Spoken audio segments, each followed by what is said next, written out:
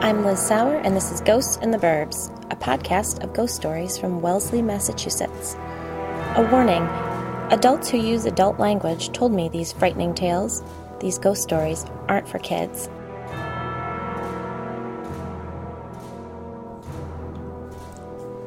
Thank you, Laura Renaud, for so generously donating to support the podcast on Patreon.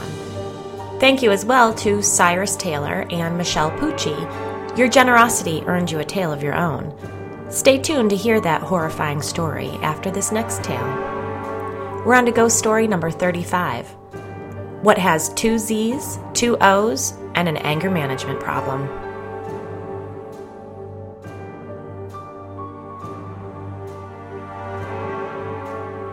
Over the next week, Jen Hensley became a surprisingly frequent texter. For some unknown reason, the woman had taken a liking to me, and I couldn't shake her. It began when I texted her Judith Kay's contact information, and then escalated to Jen basically live texting me from the mani-pedi. The texts were basically inane gossip. Who she saw, where she went, who she saw when she was headed to wherever she was going, what they were wearing, etc. It was mildly amusing at times, claustrophobia-inducing at others. She didn't ask about me or my life, thank goodness, and she never suggested that we hang out. It was as if she had simply tapped me into her stream of thought via our cell phones.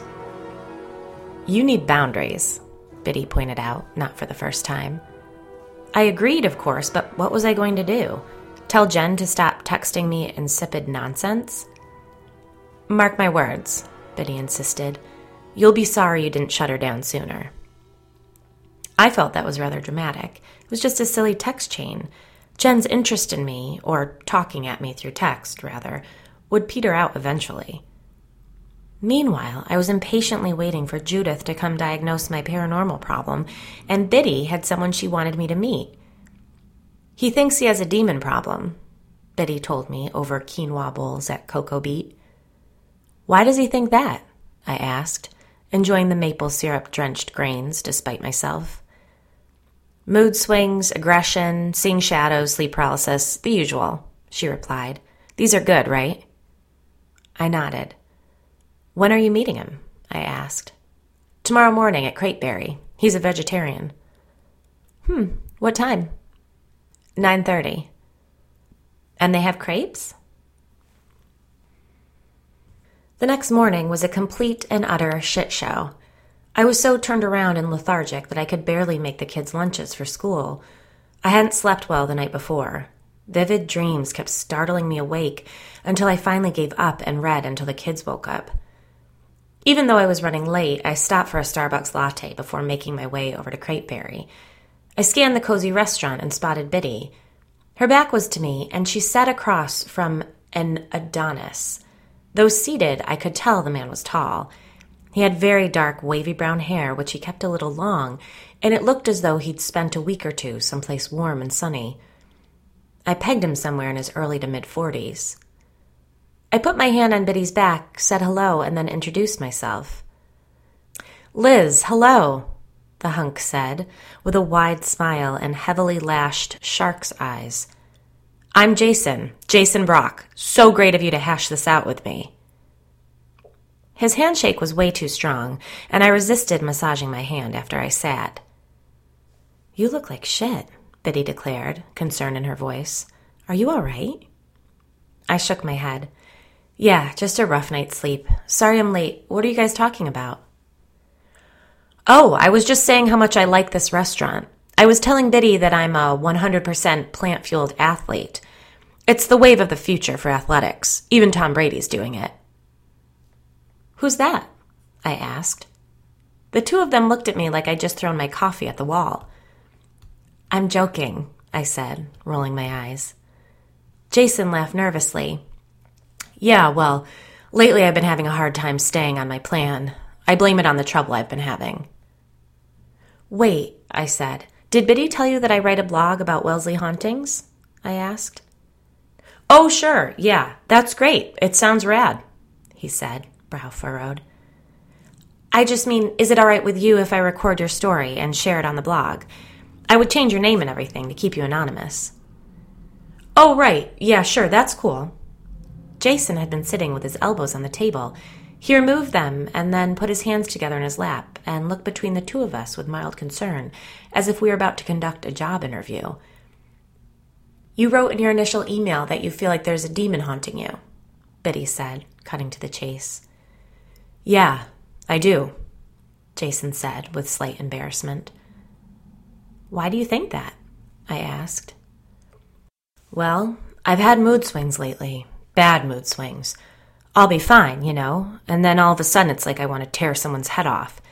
And there are shadows in my house. I see them out of the corner of my eye. I was watching television the other night and one passed right in front of the screen and then darted into my kitchen. Oh, and a couple times I've woken up in the middle of the night and it feels like something is sitting on my chest. I can't move at all and it's really hard to breathe. That's been the worst, feeling trapped like that." "That sounds really awful," Biddy said sympathetically. "And those things can definitely signify demonic oppression, but why do you think a demon would be haunting you?" "I've thought a lot about that, like why me? Why now when I'm at the top of my game?" Jason looked down at his lap. "I'm not perfect. I admit I went through some rough years, with my ex and the kids, but I've worked really hard and put all of that behind me." "So you think that something you did attracted a demon?" I asked. Jason looked nervously between us, then leaned forward. "Look, I'm no saint, all right? I cheated on my wife a couple times, and that's why we split up, but I'm a pretty good dad. And I'm totally clean now, but in my 30s, I got into supplements that enhance the effectiveness of my workouts." My mind took a minute to catch up. "Oh, steroids?" Jason looked around nervously.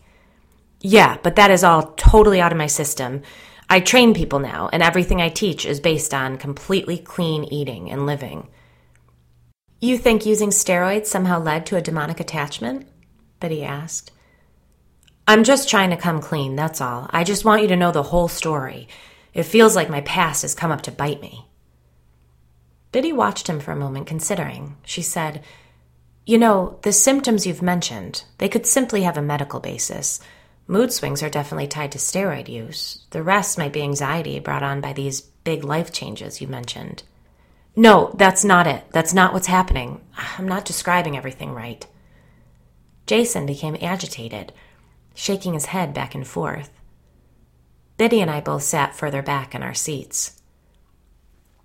"I don't doubt what you're saying. You obviously experienced something disturbing. When did all of this begin?" Biddy asked soothingly. "A few weeks ago," Jason replied. "So what exactly happened?" I asked, wondering why he was being so vague. Jason blew out a breath. "I went on a date with this crazy chick. That's the night everything started." I glanced at Biddy. She sighed and said, "Now we're getting somewhere. What happened that night?" "So this girl I do CrossFit with set us up. I wasn't totally sold on the idea, but Caroline, the woman I work out with, pushed and pushed for it. She told me her friend was really hot and into working out, and she thought we'd connect. So I gave in and agreed to text the girl and asked if she wanted to grab a drink. She works clients out in their home, like she's a personal coach, and her last client of the day lived in Needham, so we met early, around 5, for a drink at Blue on Highland. I figured if it was a total bomb, I could duck out saying I had a dinner reservation with a friend at 7. Caroline wasn't wrong. This girl, Reagan, was really hot. Not my type, She was pretty tatted up and had short, dyed black hair with some of those purple stripes. Know what I mean? Thing was, she was pretty cool to hang out with. A little intense, but we talked a lot about training, and she was pretty interested in hearing all about CrossFit. We ordered another drink, and she asked if she could read my palm. I was like, yeah, whatever, and kind of laughed it off, but she took my hand and told me all this whack stuff about the lines on my hands. "What kind of stuff?" I asked. "Oh man, I don't know. I wasn't really paying attention until she started wigging out about my fate line. She held her hand out next to mine to get me to see some similarity that I honestly didn't see, but she was like 100% sure that our fates were crossing for some reason. Then she goes, 'You have to come home with me.'" I couldn't help it. I laughed out loud, which made Jason smile and blush a little bit. "Yeah, I know it sounds like a total pickup line, but it wasn't like that. She was like convinced that something special was happening. And I mean, of course I wanted to go home with her. She was sort of strange, but she was hot, so I agreed to follow her home. Does she live in Wellesley too? I asked. No, but really close by. She lives in those apartments near the Woodland Country Club, close to the T station. Biddy and I indicated that we knew the ones he was referring to. Yeah, her place was cool. It was a 2-bed, and she lived alone, so I figured she was doing pretty well for herself. She poured us a drink, and then she showed me the second bedroom. It was cool. She converted the room into her own workout, meditation studio. In front of the windows, there was a wooden table with this glittery black tablecloth on it and 2 chairs, so we sat down across from each other. She was like, "Don't think I'm crazy, but I've been waiting to meet you." So I go, "I know, Caroline's been trying to get us together for a while. I've just been busy or whatever." And Reagan was like, "No, I knew about you before that." Uh-oh, I said, sucking in a breath. Jason shook his head. At first I thought, shit, is this chick some kind of a stalker or something? But then she started talking really quickly about how the table we were sitting at had told her all sorts of things that had come to pass, and that it had described a tall man with black hair whose life she would change. She was all, "You're that man." Dude, after my dad died, my mom used to go to a psychic, so I totally get how some people are into that stuff, but I just never put any stock in it, But this chick was way into it. What exactly did she tell you? She was positive that she'd been told all about me and that we were supposed to meet so she could change my life.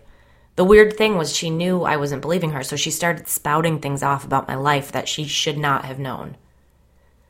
Like what? I asked nervously. Like my birthday, for one thing. She knew your exact birthday? Biddy asked doubtfully. Maybe your friend told her. I don't think so. Maybe, but there was other stuff. She knew that I'm an only child and that my dad died from a heart attack a couple years ago. She said it all made sense that the table had told her these things because she needed to get those facts to make me believe her. Ugh, tell me you put your drink down and got out of there, I said. Jason shrugged. I was weirded out, sure, but she was hot, Biddy interjected. Well, that and what she was saying was nuts. Like, how could she know all of that about me? Then what? I pressed. Well, then she was like, I have to show you. You'll believe me if I show you. So she told me to pick up my drink, so I did. And then she pulled the shimmery cloth off the table, and I saw there were letters painted all over the tabletop. Biddy actually slapped her hand to her forehead at that point. What? Jason said nervously. Is that bad? You tell me, Biddy replied, rubbing her hand over her eyes. What happened next? Jason looked at me as if for reassurance, but I just stared at him, fascinated. Well, he continued, she grabbed a glass that was sitting on the windowsill, turned it over, and put it in the middle of the table over this, little painting of a star. Then she put 2 of her fingers on top of the glass and told me to do the same thing. No, I breathed. What?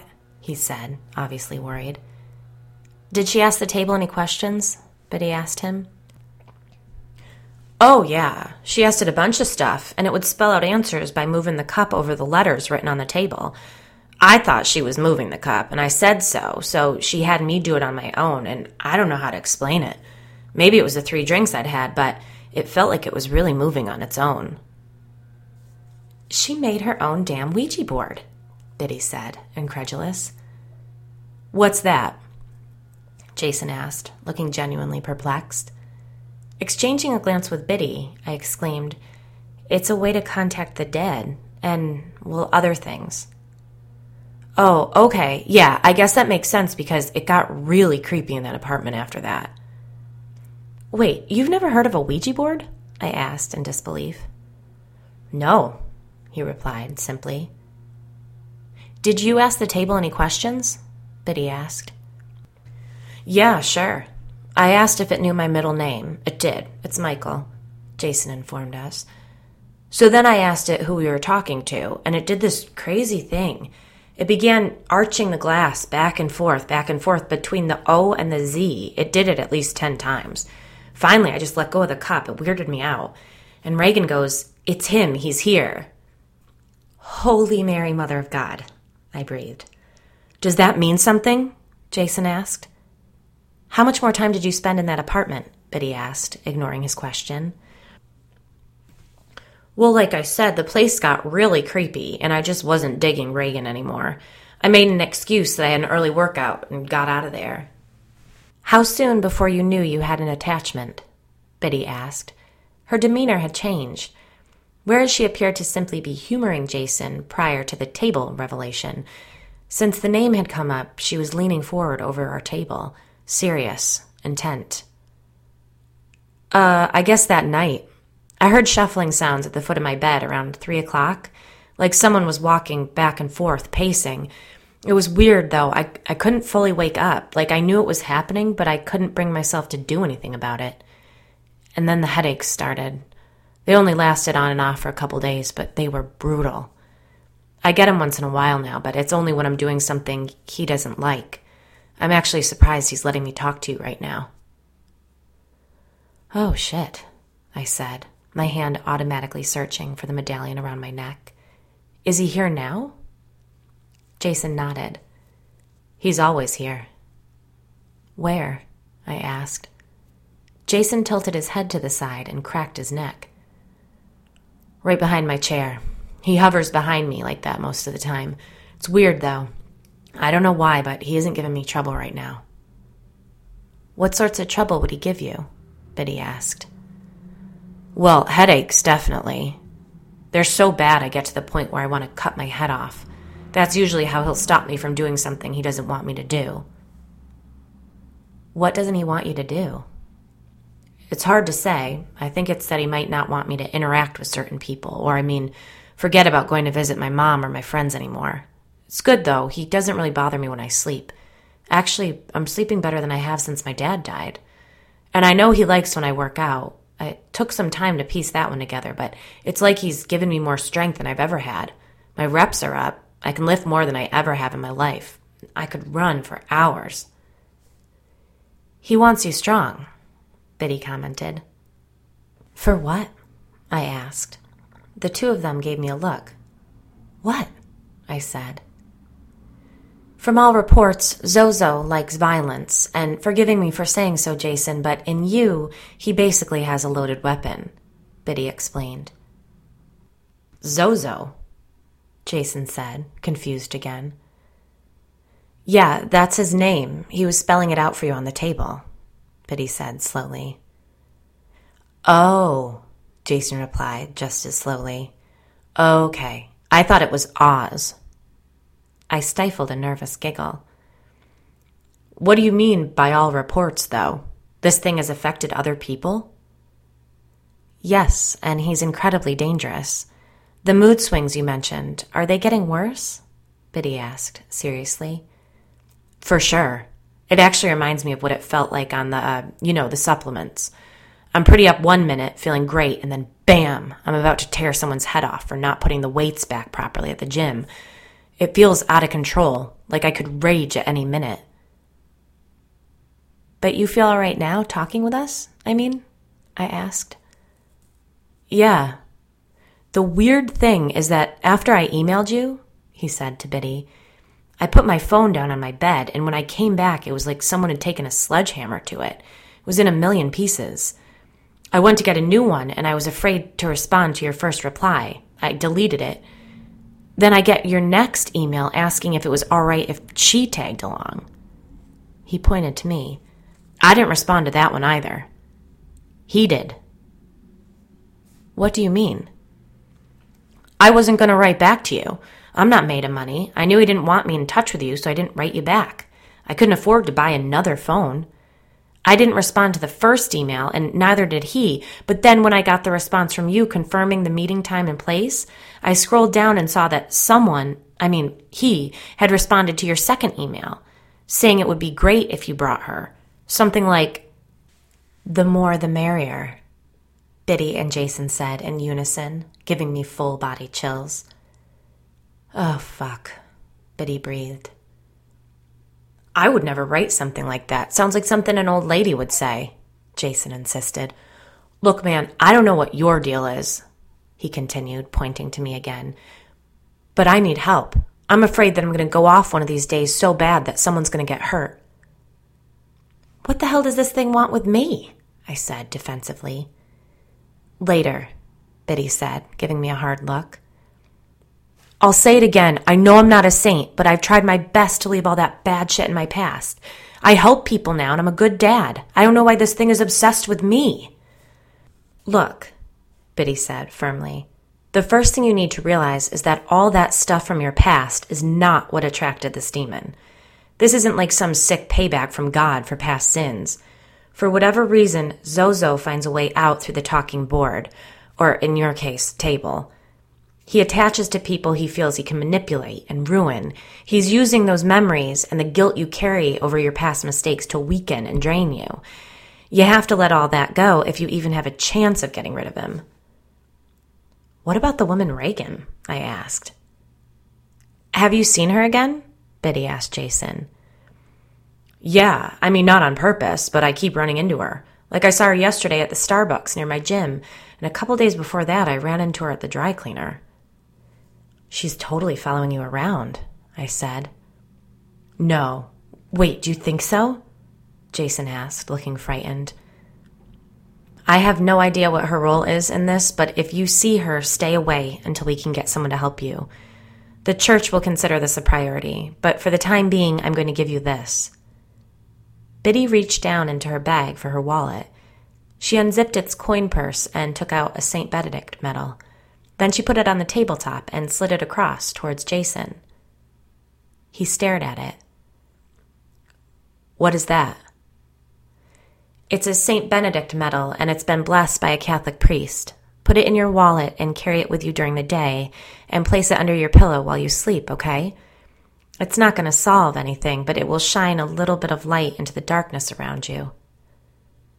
Jason continued to stare at the religious medal on the table. We watched him watching it.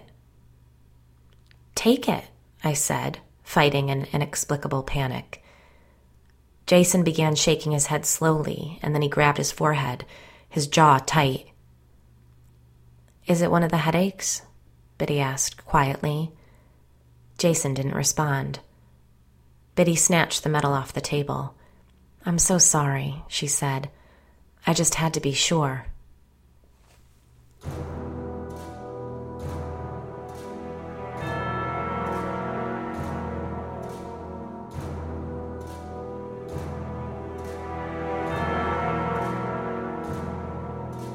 Cyrus Taylor and Michelle Pucci couldn't believe their eyes. I didn't do it, Michelle whispered. Neither did I, Cyrus insisted. Then who did? Michelle asked. The roommates had been carrying boxes into the basement of their new rental house when they came upon something very strange in the basement. Why would anyone do that? Cyrus said, walking towards the chairs. Maybe it's a joke, Michelle replied, sounding unsure. Well, it's not funny. It's weird, Cyrus said, grabbing the chair that had been balanced so precariously at the top of the pile.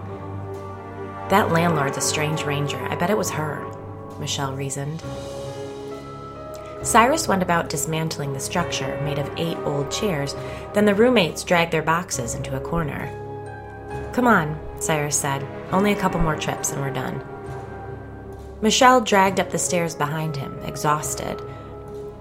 At the rental truck, they each grabbed a box. Cyrus, a set of old textbooks. Michelle, her beloved collection of Halloween decorations. They discussed where they should order dinner from that night as they walked back down the basement steps. Michelle was arguing for burritos when Cyrus stopped abruptly in front of her, making her bump into his back. The collision jostled him enough that he dropped the box of books he was carrying. What in the hell? Michelle complained. She looked at Cyrus and then followed his gaze into the basement. The chairs had been stacked into that strange pyramid again. That's impossible, Michelle said. Cyrus began to walk towards the structure. Let's just go, Michelle pleaded. Cyrus wasn't listening.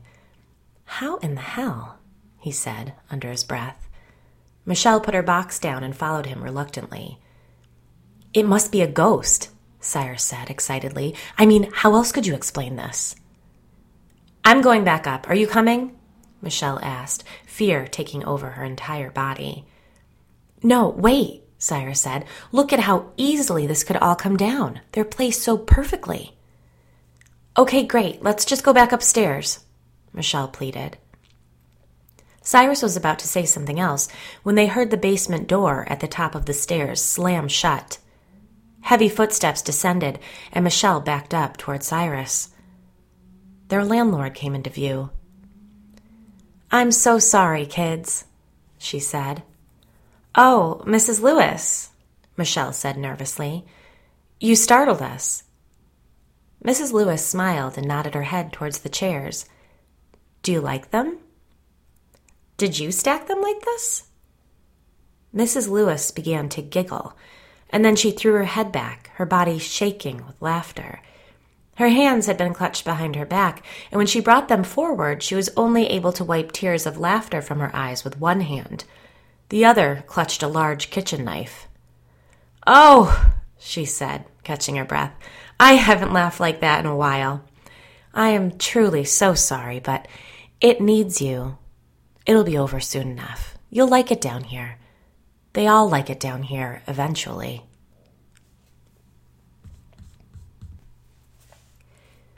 This has been Ghosts in the Burbs. Go to ghostsandtheburbs.com for all the links. Good night, sleep tight, and don't forget your nightlight.